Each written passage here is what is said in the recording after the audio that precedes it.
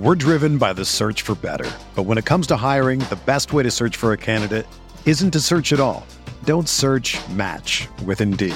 Indeed is your matching and hiring platform with over 350 million global monthly visitors, according to Indeed data, and a matching engine that helps you find quality candidates fast. Ditch the busy work. Use Indeed for scheduling, screening, and messaging so you can connect with candidates faster. Leveraging over 140 million qualifications and preferences every day, Indeed's matching engine is constantly learning from your preferences, so the more you use Indeed, the better it gets. Join more than 3.5 million businesses worldwide that use Indeed to hire great talent fast. And listeners of this show will get a $75 sponsored job credit to get your jobs more visibility at Indeed.com/Blue Wire. Just go to Indeed.com/Blue Wire right now and support our show by saying that you heard about Indeed on this podcast. That's Indeed.com/Blue Wire. Terms and conditions apply. Need to hire? You need Indeed. This podcast episode is brought to you by Coors Light. These days, everything is go, go, go. It's nonstop hustle all the time. Work, friends, family, expect you to be on 24/7. Well, sometimes you just need to reach for a Coors Light because it's made to chill. Coors Light is cold lagered, cold filtered, and cold packaged. It's as crisp and refreshing as the Colorado Rockies. It is literally made to chill. Coors Light is the one I choose when I need to unwind. So when you want to hit reset, reach for the beer that's made to chill. Get Coors Light in the new look delivered straight to your door with Drizzly or Instacart. Celebrate responsibly. Coors Brewing Company, Golden, Colorado. The Gap Factory Labor Day sale is happening now. Hurry in for the best deals of the season, 40 to 75% off everything. Plus doorbusters August 30th through September 2nd only. Tees from $4.99, logo styles from $16.99, and jeans from $19.99. Shop in-store today at Gap Factory or at gapfactory.com. Dynasty. Tradecast.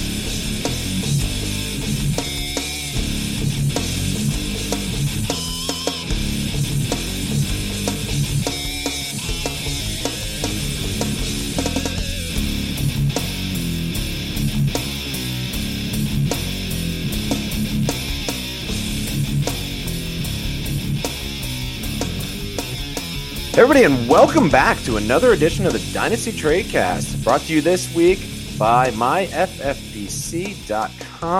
As always, I'm your host, Eric Bertzloff, better known on Twitter as @DynastyTrades, joined by my faithful co-host, Nathan Powell. What's up, Nathan?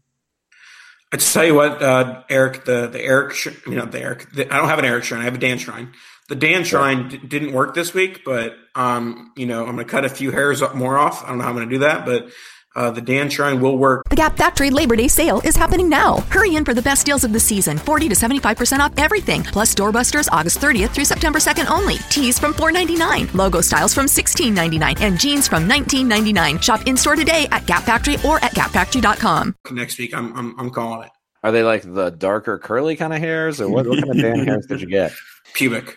Oh, okay. I was dancing around it, and you just hit it. You just smashed into it with a lead pipe. Perfect. That's great. Well, we have a guest today, Nathan, and that is Jordan. How do you spell your last name? Jordan McNamara. I was definitely screwing that up. By the way, Jordan, it's I don't know if you listen to the show, but I am notorious for butchering people's last names. That's all right. I've had my name said and spelled about as many ways as you could possibly count, so it's all good. Absolutely. Well, as a dude whose last name is Bertzloff, I can really relate. So mine has been demolished over the years. Middle school wasn't that nice, et cetera, et cetera. So make sure you check out McNamara Dynasty on Twitter. And then also you also write for Under the Helmet, uthdynasty.com. And you have a book. Yes, I do. I do have a book. The Analytics of Dynasty. It's finally out. It took me about 10 months to write it. It's finally out. You can find it at analyticsofdynasty.com. I have some content up there, which is just some articles, some fun things I found along the way. I haven't released a lot of the content from the book because I wanted the people that bought the book to get the full benefit of the research that they bought. So I don't have a ton of the secrets from the secret sauce from the book, if you will, on the website.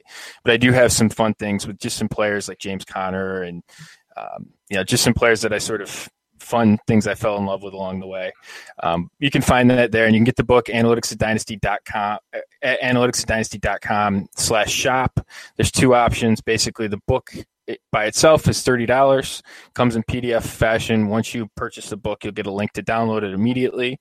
And I also have a strategy session that comes along with the book for $50. So we get together. I actually, just before we got on the air to record, I was doing one with a subscriber. We were talking some team building. We made a pick on the clock. It was a lot of fun. So, whoa, somebody drafting right now? Wow. Yeah, he was drafting. We had some talks about some trades, and it was good. It's a lot of fun. They're as fun for me, and like I learn as much from them, from the purchaser in terms of how to think about Dynasty and stuff. It's a lot of fun for me as well as I think them. So yeah, you can get that. You can get that as well at analyticsatdynasty.com/shop. So yeah, that's Jordan, the option with the strategy session. I was going to hop in and say that $20 for a strategy session is extremely cheap. It's a great choice if you're looking to buy Jordan's book. But this podcast is free, so we're basically getting a strategy session with Jordan McNamara right now for $0. So we're basically highway robbering you. Is that right? We're like the robbers on the highway, or no? We're the unsuspecting individuals on the highway that are getting robbed. That makes total sense. Well, yeah, and actually, Jordan, you might also be. I cannot verify this off the top of my head, but you might be the first person who has written a book on Dynasty that we've had on the podcast. Nathan, I'll confirm it. No one fact checked. It has been fact checked and lawyered. That's fabulous. Well, welcome to the show, Jordan. He's going to join us to chat through a couple things. So let's just do a quick show rundown here. We're going to talk through sophomore players going into their sophomore year, rather, and talk about whether or not we feel like they're going to exceed their valuation right now or slump in their second year. And then we are going to do a keep trade drop AFC edition. And I guess before we finish the rundown of the show, it would be a shame if we didn't at least bring up the Super Bowl, right? Like that just happened. Although, did it just happen? Like that was like week 15 all over again. I mean, not all of us lost in week 15 like you, Eric. So way to be relatable. But yeah, I mean, honestly, I feel like it's been an overreaction by the Twitter public about how bad that game was. Yes, there wasn't the offensive explosiveness, and I'm not going to go on the side of, oh, that's just great football, that's great defense. But it's a bad take. But I was entertained by that game. Like I don't think just because. I don't think you need a 37-34 game to be entertained. It was an entertaining game. I won't say it's the best game I've ever watched, but I thought it was an entertaining game. All right. Jordan, anything on the Super Bowl before we pivot in? Because this is all we're going to talk about the Super Bowl. It's on to the 2019 Dynasty season is, I guess, what we're saying. Yeah, it's like on to Cincinnati. I was a little disappointed in the Super Bowl because it was such a great season that, it was such a great offensive season. To see it sort of be what it was a little underwhelming, but I'm excited this is an exciting time of year. I mean, the grind of the fantasy season's over and sort of some of the fun gets back in it. So I'm excited. Yeah, it's the time of year for terrible Twitter takes. That tight end who didn't really do anything last year, but is going into his second or third season, and him definitely getting hype. I mean, it's coming. It's coming. The off season is coming. So, all right. Well, before we get into the show, I do want to do a quick reminder and let everybody know that you can help support RotoViz and this show and get a 30% discount off of the RotoViz NFL Pass for the 2019 season. It's available through the NFL Podcast homepage. That's rotoviz.com/podcast. That, as we just mentioned, the 2019 season is a coming. So make sure you're ready. Get your year-long subscription. You get unlimited access to all of RotoViz's NFL content and tools, and it helps keep the light on here at the Dynasty Tradecast. So get that amazing value and support the podcast network. Again, rotoviz.com/podcast. Nathan, take us away.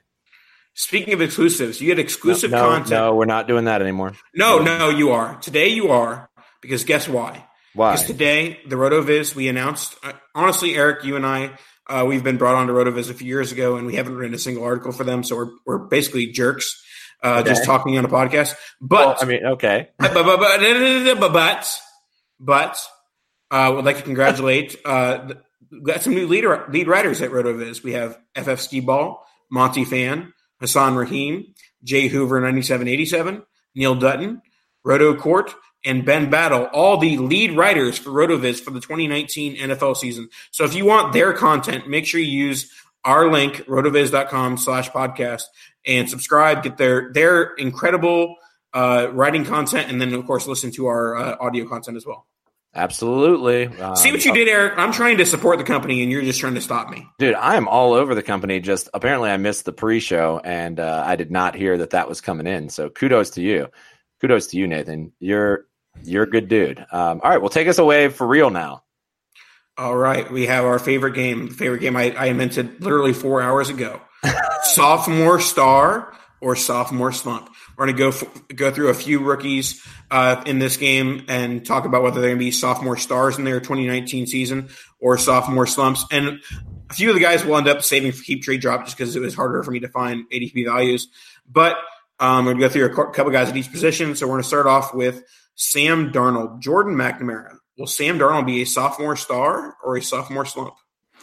So I actually got the opportunity to see Darnold play this year. The game against Houston, I was down at the Meadowlands for the game, and I was impressed. He made 2 big-time throws in that game that were both of them for touchdowns that I had great looks at in terms of the angle we were at. And the first one, I don't know how he saw it based on the rush. So it led me to go back and look at him in a little bit more depth. I was really impressed with the way that he ended the season and how he looks going into the offseason. The question obviously is with Gase.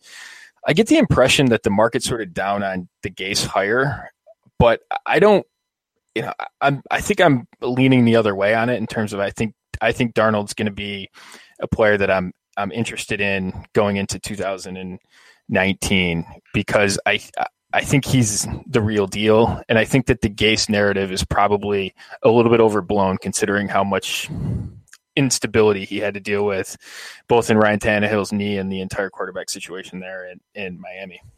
Yeah, I think that's the appropriate take. I think the Dynasty community is down on Darnold, and I think they will continue to be down on Darnold. So as far as a slump goes, there's really not that much further Darnold can fall. His valuation in 1 QB leagues is minimal. Even in 2 QB leagues, he's definitely below that middle of the pack mark right now, maybe right at the middle of the pack mark. But as you said, Jordan, the Gase hire just seems not to be the answer.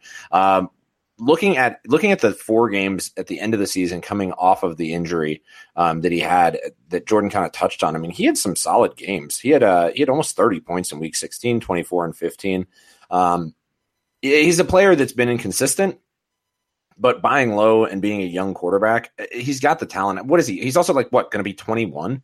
So it's something that I think that as long as he doesn't just get completely harpooned, I think that he's got a very solid chance in the future's up. And I think that the Dynasty community is unfairly down on him. And I have this feeling, Nathan, that we are not going to have a Darnold naysayer because Dan's not here. What do you say, Nathan Powell?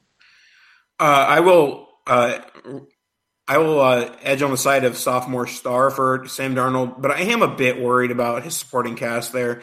Even if they do invest at the wide receiver position in the rookie draft or the NFL draft or free agency, I think that he's not going to really take a leap from going, a mid to low end QB2 to a top 5 quarterback. I don't really see that. I don't see a Jared Goff sophomore type ascension coming from Sam Darnold because I just don't see the supporting cast around him. But I don't think he's going to have a sophomore slump either. I think he's going to be a solid quarterback, a high-end QB2. And so if I'm going to take one side or the other, it's going to be sophomore star. And if I'm going to be talking about whether his value is going to be cheaper today or a year from today, it's going to be the value is cheaper today to mine today than a year from today. Yeah, that's exactly right. All right, well, let's pivot on and talk about another rookie quarterback, and that is Josh Allen of the Buffalo Bills. Jordan, since you're the guest, we'll give you the first rights on Allen. How are you feeling going into the 2019 season? Another player who kind of shined at the end of the season here, or at least put up big fantasy numbers. So I spent basically the 6 months leading up to the NFL draft ragging on Josh Allen. At uthdynasty.com, we basically do player profiles for rookies from basically October and all the way up to the draft. So it was we spent a lot of time talking about players, and Josh Allen was a quarterback that I just didn't believe in it coming in. The whole talk of him being the number 1 pick in the draft, I just didn't, based on his tape and his metrics, he just didn't fit that profile for me. but the hand wringing got so bad, right? It went so far to the other direction that basically he was this bust that couldn't possibly succeed and all of these things.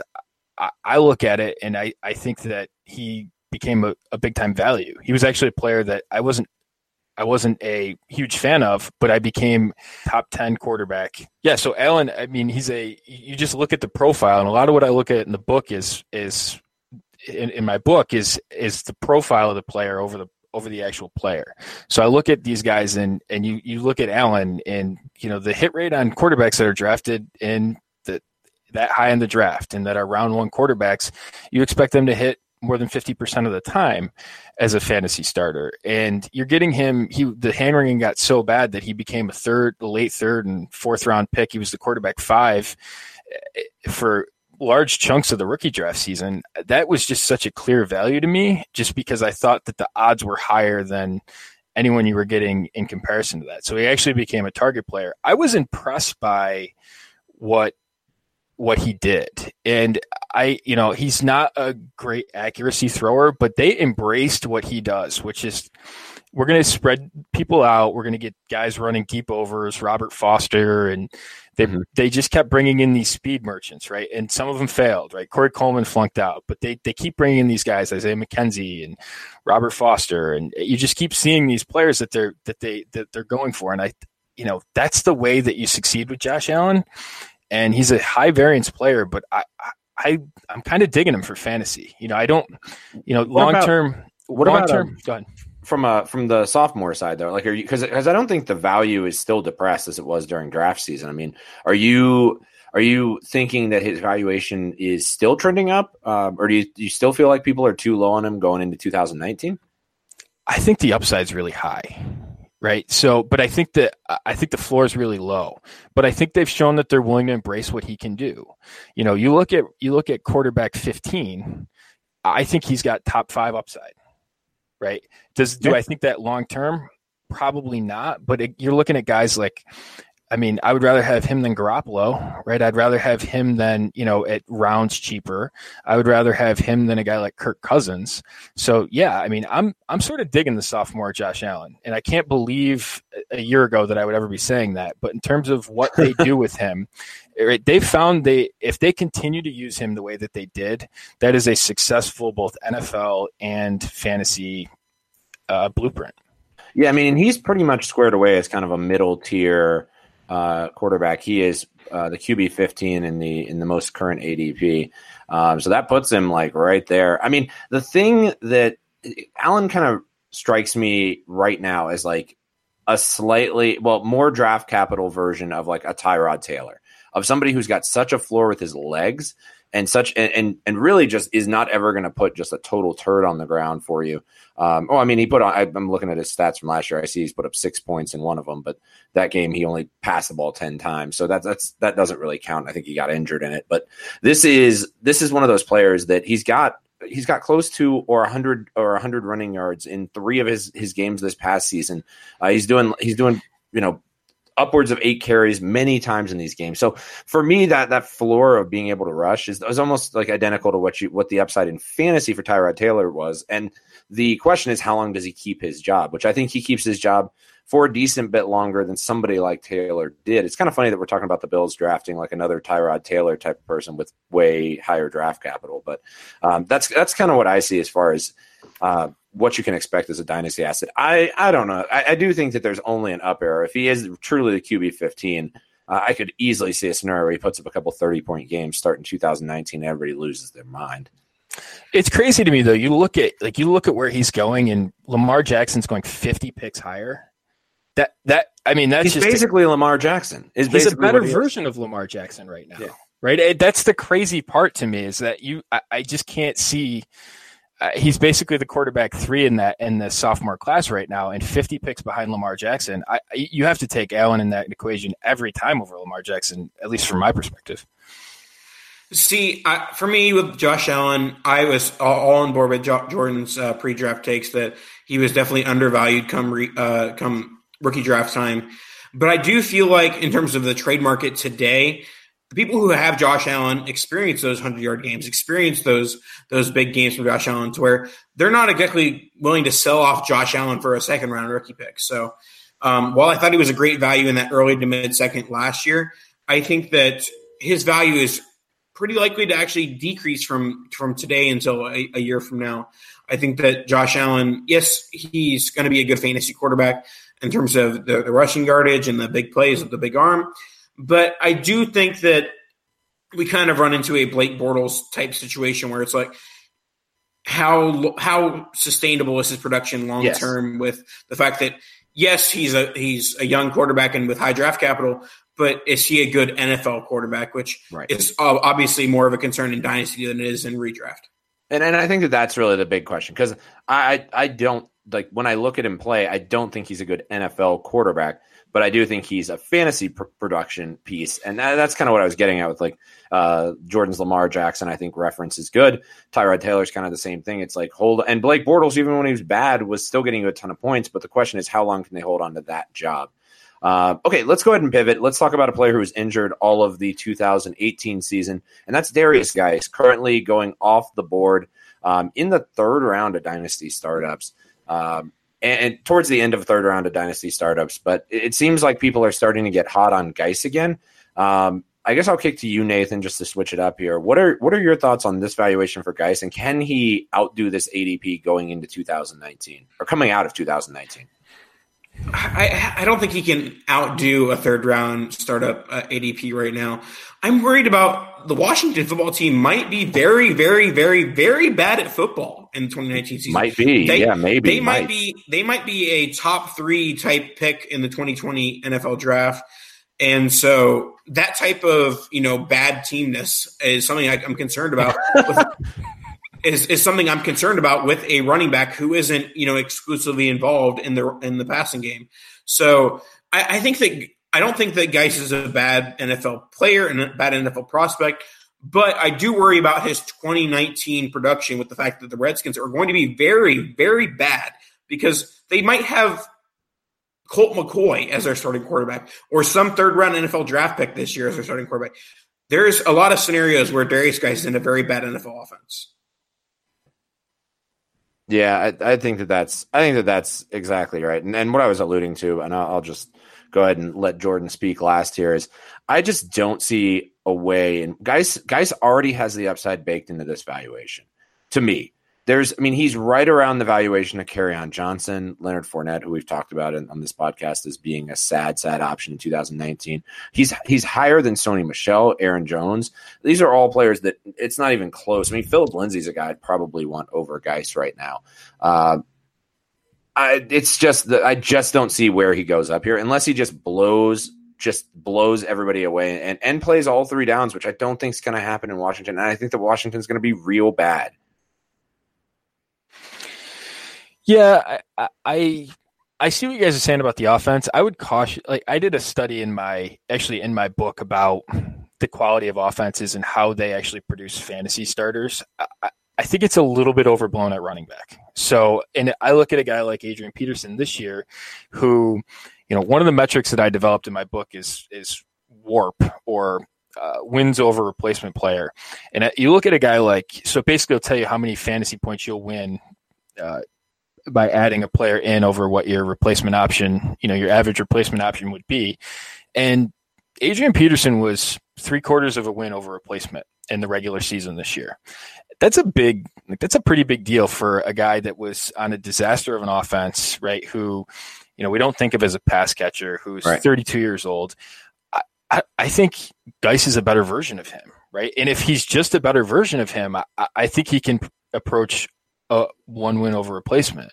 And maybe there is upside. We don't know, right? That's one of the things that at this point in the offseason, we don't know. And so I like to really regress to what we do know about them, which is their fundamentals. So a guy like Kerryon Johnson, for me, it's a clear over Lindsey.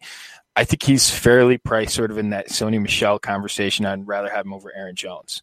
So the question for me is there's a couple of receivers in that area that would probably be targets. But for Geis, I think he's probably got higher upside than I'm probably more bullish on him than you guys are. And I mean, I still think he's a good player, and I think he has RB1 type upside. I just think it's a cautionary tale with his 2019 production and 2019 upside. Yeah, and I mean, I think coming out of 2019, we might be eating our hat, but I don't know. I just don't see it. And it's a gamble it's a really expensive gamble. I would rather take a much later gamble than Geis. Okay, let's go ahead and pivot on to a person who was a freshman slump, and that is Ronald Sadness Jones. That's actually his football nickname. Rojo was pretty much awful this past season. Was unable to beat a horrendous Peyton Barber out of a job, and just all around looked like the Bishop Sankey that a lot of people were talking about him potentially being. So it wouldn't be much for him to blow away his sophomore season here. Jordan, what are your thoughts on Ronald Jones going into 2019? So I think Ronald Jones fits into that similar conversation we had about Josh Allen, right?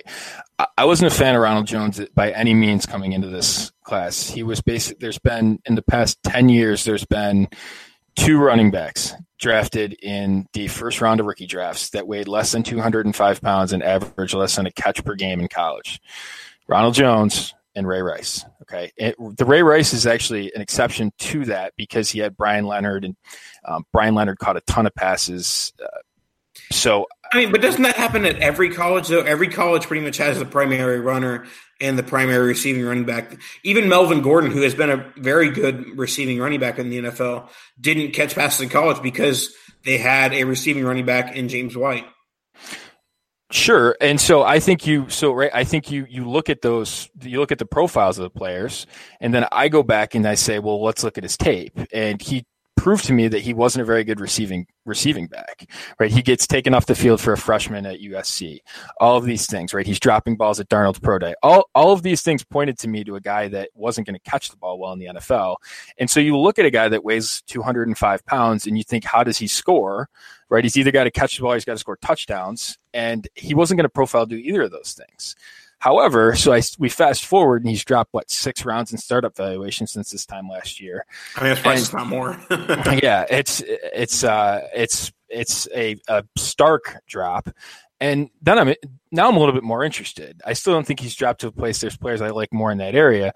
But one of the things I found in my book is, again, looking at profiles of players. You look at second round NFL running backs, and those of them that don't break out in year one, right? 35% of them end up breaking out, right? So if he's going in round 12 through 15, that sort of profile fits a good value in that range. I have concerns. I think higher Peyton Barber than you guys do, but I wonder how much the knucklehead factor is there with Jones. So I'm probably, I'm interested if he falls a little bit more in price, but I'm probably out on him right now.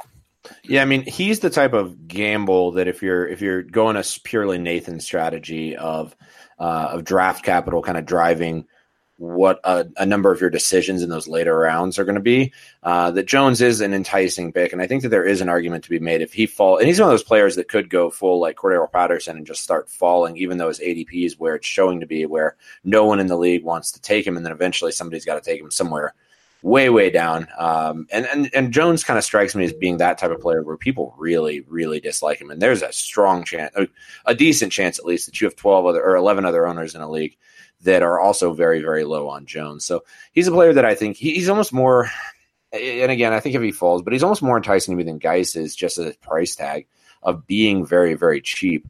But I don't know. Like I said, I do like other options better in that location, and I think there's better shots to take. But Jones isn't that far away from being like a Laquan Treadwell type player where he's like just free and taking a shot on him because of draft capital.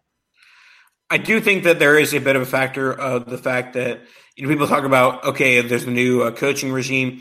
Will they either A, take advantage of the talent that the last regime could not with Ronald Jones, or do they say, wow, that last regime really drafted Ronald Jones? Let's completely avoid him. So there is a wide variance of his value there. But, he's the type of player that if I'm going to invest a mid-second round rookie pick in, I might as well do it in the guy who was drafted in the second round of the draft last year. And, I don't think Peyton Barber is anything in the way of Ronald Jones. That Peyton Barber is more so, if Ronald Jones is legitimately not a good NFL running back, then Peyton Barber's there. But if Ronald Jones has any NFL talent, then Peyton Barber is not going to be stopping that. I mean, they're most certainly going to shore up the running back position this offseason, right? Like they'll. I don't think that they take one in the first 2 days, which means it's around 4 pick or later. Yeah, I was thinking like a fifth round, like a fifth and a sixth. But that's not shoring up the position. That's more just like, okay, like this guy's okay if both Ronald Jones and Peyton Barber are terrible. So I don't think they're going to take a guy that shores up the backfield. They're going to take an insurance policy in case both are bad. Yeah, that's fair. I also just opened his 2018 like bye week scores, and that was a lot worse than I thought it was. I thought he was like consistently putting up like 4 points a game, but the number of goose eggs here is significant. So he didn't really play. So yep, no, I'm seeing that. So I just thought he'd actually played a little bit more because I don't have any shares of him at all. So I assumed he had a little bit of run, but really got nothing. All right, let's go ahead and pivot off of Jones and talk about a player that actually did have a really good 2018, and that's Calvin Ridley, a player that broke out early in the season, kind of stuttered a little bit in the middle of the season, and then showed up a little bit at the end as well. But Julio started to break out finally, as respect was given to Calvin, I think. What are we doing with Calvin Ridley? Is he a player that we see rising? And then where's his valuation at right now? For me, I see Calvin Ridley as a low-end wide receiver 2, high-end wide receiver 3 as far as dynasty value, and that like 20 to 25 wide receiver type range. And honestly, I feel like most people who were fans of Calvin Ridley saw what they were expecting in 2019 or in 2018. Yeah. And the people who weren't fans of Calvin Ridley were pleasantly or unpleasantly surprised by his production as the wide receiver 2 in the Atlanta offense. I kind of always had him pegged after he was picked in the first round as, all right, this guy's going to replace Sanu. And so Sanu has always been a fairly productive, player in the Atlanta offense. So I believe I said that Sanu would still have a role in 2018. Got laughed out of which he did. Yes, but he didn't have nearly the role that Ridley did. So shut up. My point I will here, not shut up. He has many fantasy points, sir. Okay, fine. But Calvin Ridley, he's the Atlanta wide receiver 2, which is a productive role from a fantasy perspective. And he's been he played well in his rookie season. You can only expect it to get better in year 2. So I think he's, wide receiver 20 to 25 range. And the people who hate on him just aren't going to end up buying him. People who have him probably aren't selling him either, just for the fact that, they benefited from the points in 2018. And Ridley's going at the end of the 4th round here. I mean, his valuation's pretty up there. And then also I'd like to point out, Nathan, while we're talking about facts here, Sanu only had 20 less points than Ridley in 2018. So, and he's also 18 years older. So there facts. I'm just proving that he had value in 2018. I'm going to go roll back that podcast where I got laughed out of the room. All right, I'm sorry, Jordan. This is classic Tradecast bickering here. Thoughts on what Ridley can do going into the 2019 season? Can he outdo that 4th round valuation? I think he's fairly priced with who you're looking at around him. And, I will tend to regress my thoughts on a player towards their draft pedigree. And so I wasn't a huge fan of him coming out, but the round 1 wide receiver thing speaks to me, right? We know that is a highly productive subset of players, and it's important. So I see him with a guy like Sutton and right next to each other in ADP. And that's an interesting sort of dichotomy in styles.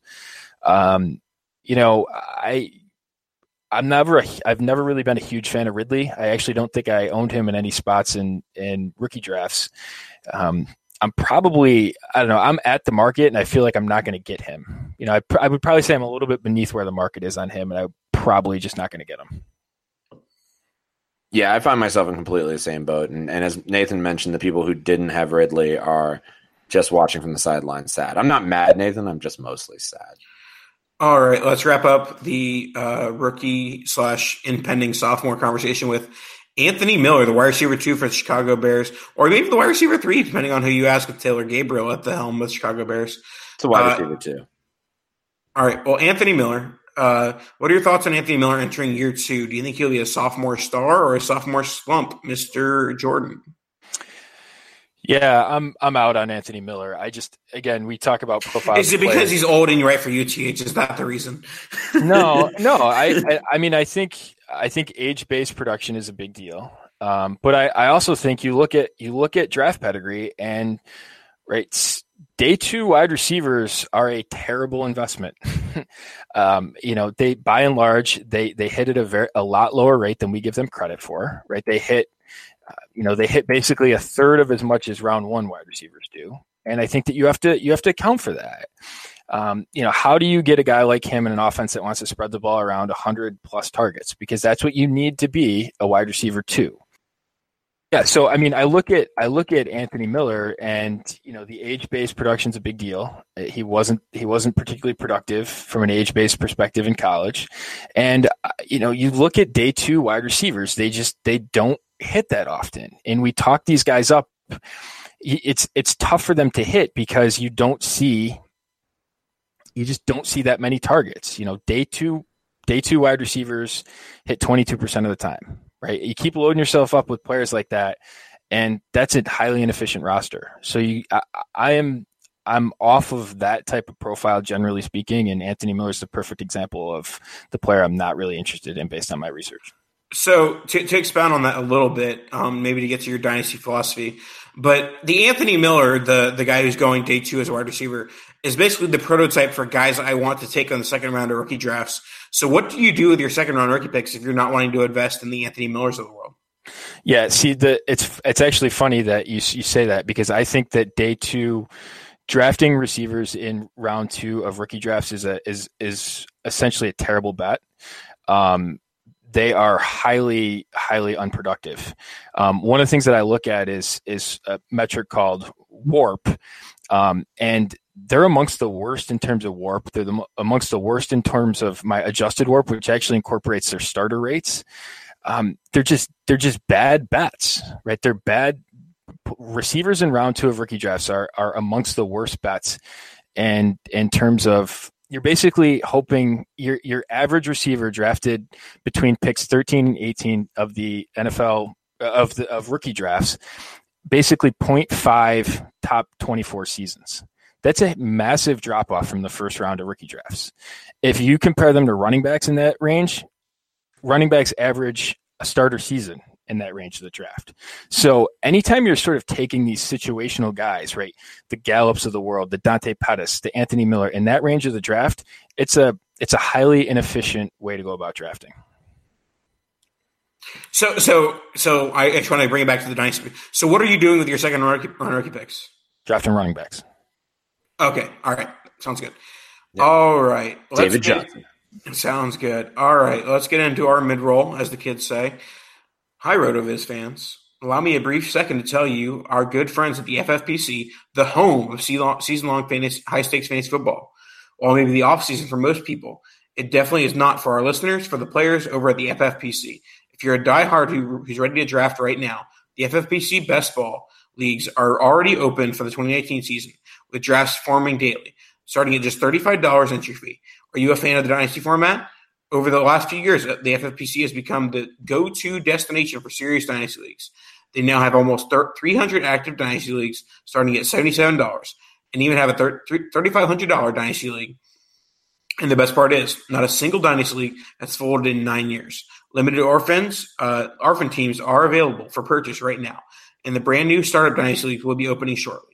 Don't miss the FFPC experience. RotoViz listeners, go to myffpc.com and register now. That's myffpc.com, the home of season-long high-stakes fantasy football, both redraft and dynasty. That's how we do it. And now it's time for one of America's favorite games: keep, trade, drop.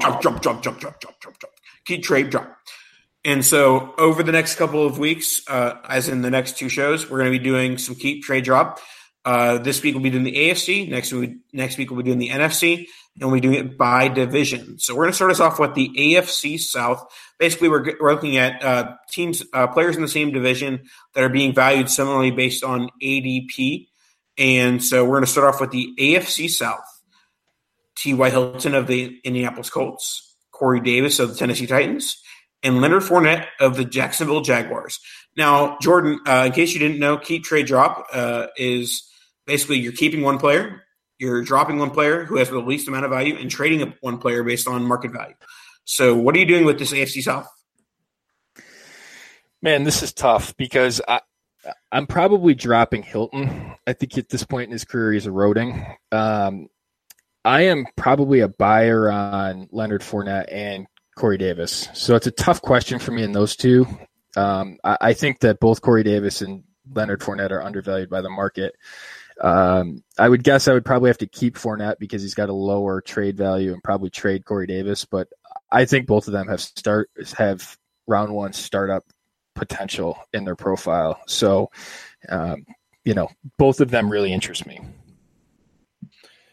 Oh man, I guess I gotta go. As a Leonard Fournette apologist for so long, and now I'm just off the bandwagon. I guess I've got to say I'll drop Fournette.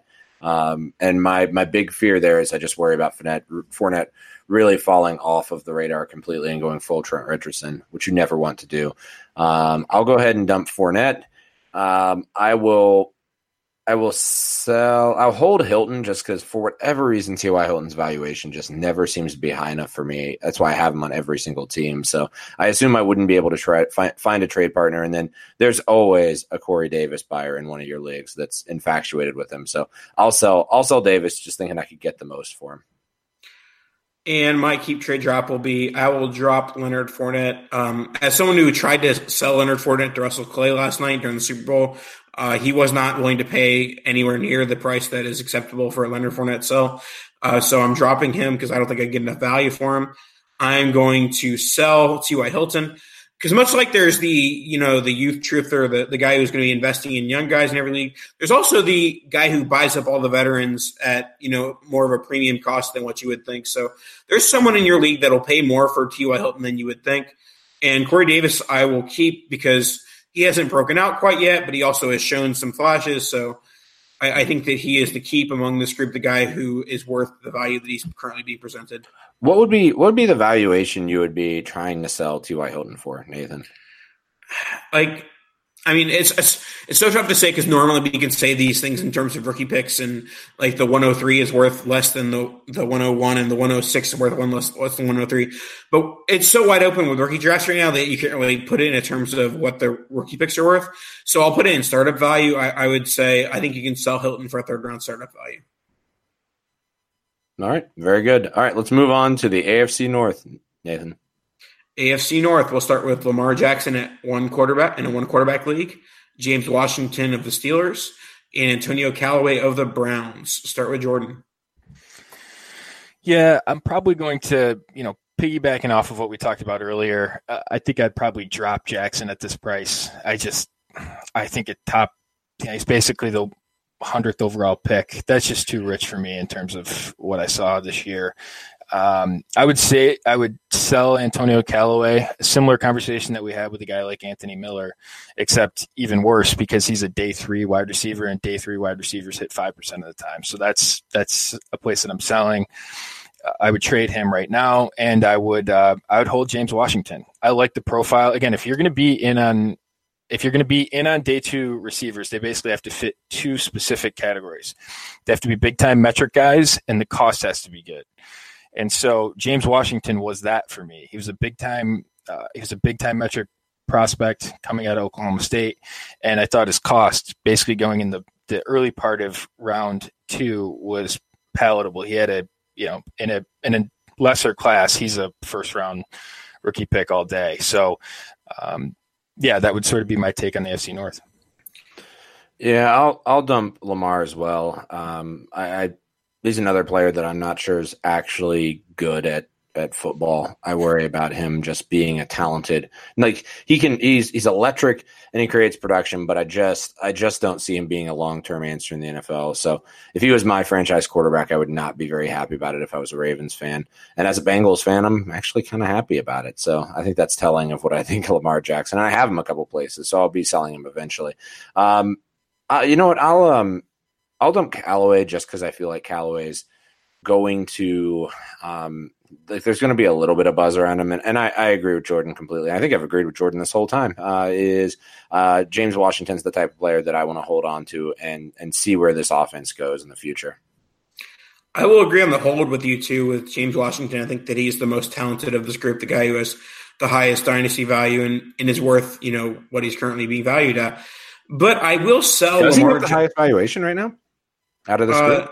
Obviously, it's really close. I would say between him and Lamar, but obviously, all three of these players are close in January ADP, which will change in February. But I would say Washington has the highest dynasty value. And Lamar, I think, has more dynasty value than Callaway, just simply because there's going to be the one guy who is obsessed with rushing yardage from the quarterback position, and maybe the one guy that's optimistic about the Ravens' future with Lamar Jackson under center. So I'm going to sell Lamar Jackson. I'm going to find the one guy who's really excited about him and his rushing yardage and sell him, and I'm going to drop Callaway. So I think that there's going to be more people excited about Jackson than Callaway, even in a one QB format. Yep, I think that's all fair points. Let's move on to the West, Nathan. AFC West, Damian Williams, Royce Freeman, or Hunter Henry. Keep, trade, drop. Eric. I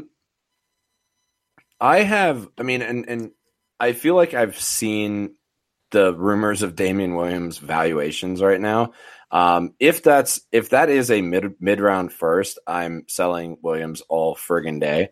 But if it's within the realm of reasonable, he's probably my hold. So assuming that he is in fact worth something like the 105, I will dump Williams.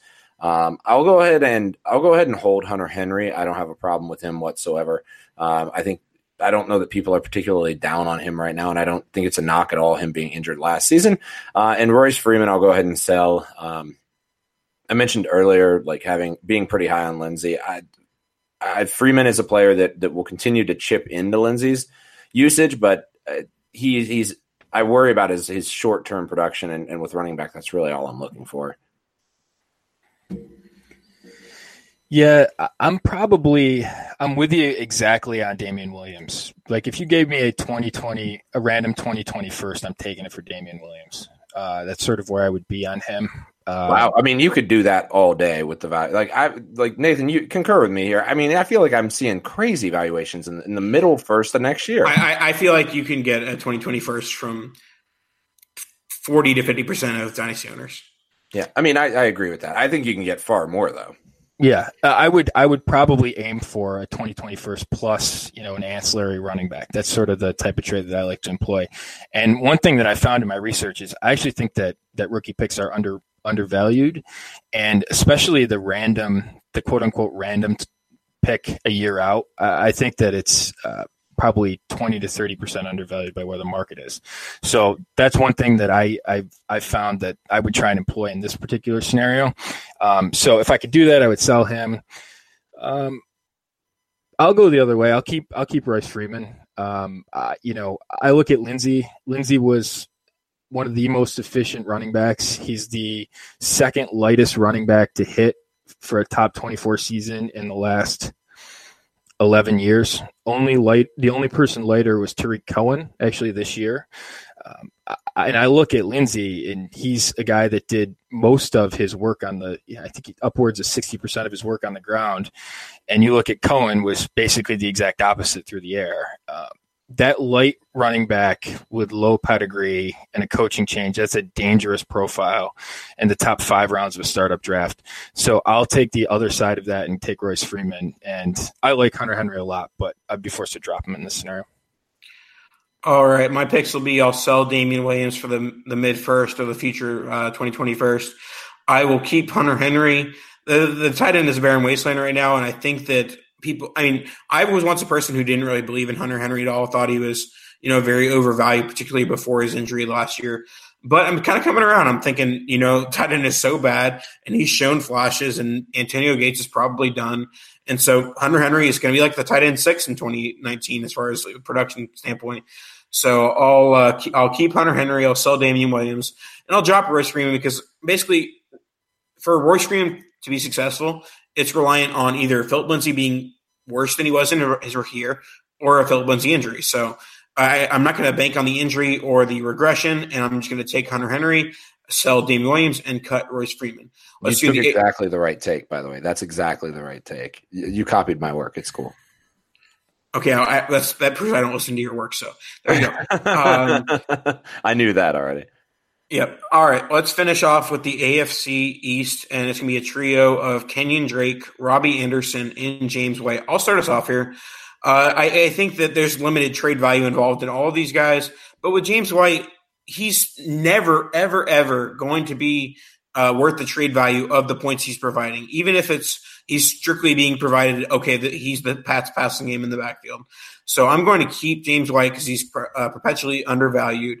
And I'm going to sell Robbie Anderson because I think some people see his big playability and the fact that he could be the Jets wide receiver one because they have nothing else. And then I'm going to drop Kendrick because I was on the Dynasty Blueprint with Ryan McDowell, and he told me that Deshaun Hamilton had more Dynasty value than Kenyon Drake, which means that you don't have any. If you have less Dynasty value than Deshaun Hamilton, you don't have any Dynasty value. Your turn, Jordan. Oh, those late round wide receivers. I'll get rid of Robbie Anderson. The whole stuff with the cop thing really wasn't cool by me, so I've just never been a Robbie Anderson fan. I would trade James White. I think that he, similar to what you said, you probably aren't going to get the full value out of the points he produces. But I like Kenyon Drake's pass catching ability, and I don't know if he'll ever be a full on running back one in terms of leading an offense, but we have a coaching change. We'll sort of see, how that unfolds, but I like what he offers in terms of a skill set. So, and I like Balaj there as a hedge on him too. Yeah. I mean, I can't disagree with what you guys said, except for now I'm going to disagree with what you guys said. So, for me, I mean, I love the Deshaun Hamilton barometer. Is how many Hamiltons is he worth? If it's less than one, he's worthless. Is that basically what we're saying? Yes. He's like worth like 0.8 Hamiltons, and that means he's not a dynasty asset. Yeah, I mean, Drake for me, it's the party's over. I'm out. I'm done. Although really the party started and really just went on a real rager and then fell right off the track. So for me, Drake's never been a guy that I wanted to roster, and he's one of those guys that I talk about it on the pod all the time. One of those guys I never feel super happy about actually having in my lineup. White seems to be is pretty much the most valuable of this group, so I'll sell him. Although I do think White's a player that if you have on your roster, I think he is a really high floor pass catcher in a PPR league that you can have for like the next 5-6 years and feel pretty comfortable with. So if you do have a contending team or need some consistency at running back, White strikes me as being a player you might want to keep. But I'll personally sell him because I think you can get a first for him. And I'll hold Anderson. Just the talent that he has is been good, but I do hope that he breaks out even further than where he's at right now. And on that note, I think we're going to go ahead and wrap up. Anything else, Nathan, before we wrap the show? No, just allow Jordan to plug away and Nini's plug. All right. Well, I do want to thank you, Jordan, for joining the show. Appreciate you coming on. First time on the Dynasty Tradecast. You're more than welcome back anytime. Once again, for those of you that don't follow Jordan on Twitter, make sure you check him out. McNamara. Why can't I do this? I had it right, didn't I? You did. McNamara Dynasty is his Twitter account, and then you can see his work at Under the Helmet, uthdynasty.com. And make sure you check out his book, The Analytics of Twitter. Anything else? Analytics of Dynasty, not Twitter. I'm sorry. What did I say? Twitter. Yes, different. Analytics of Twitter, very different. That'd be a whole different subject. Yeah, that would be a much more far-reaching book, but it wouldn't be nearly as interesting, I don't think. Sorry, Analytics of Dynasty, Jordan. I guess is there anything else you wanted to plug before we head off? Yeah, you can check out the book, analyticsofdynasty.com. Like I said, there's some content up there talking about some, just some specific topics on players and such. And if you have any questions, reach out to me at McNamara Dynasty. I can talk to you in DM if you have questions about the book. And go ahead, get the book. It's $30. Now's the perfect time to start thinking strategically about the offseason and about team building. And, you don't have anything pressing coming up in terms of setting rosters or anything like that. So you can sort of think big picture. This is the perfect book for that, right? It's not a 2019 startup guide. It's an overarching strategy book about how to make better decisions. And, I go through something I call the 8% process about how you think, about making top 8% decisions, league winning decisions. So a lot of that, it's about 140 pages. So you can check it out and at analyticsofdynasty.com/shop to go ahead and order. All right, awesome. Well, on that note, make sure you leave 5-star ratings and reviews for the podcast. That helps other listeners find us. We always appreciate that. Make sure you check out rotoviz.com. They keep the lights on for this particular show, and they're a fabulous website. Nathan, anything else before we wrap, or do you have something else to say? Kadoosh! All right, well, as he always says, kadoosh. That means the show is ending, and we'll catch up with you guys next week. Take it easy. Yeah.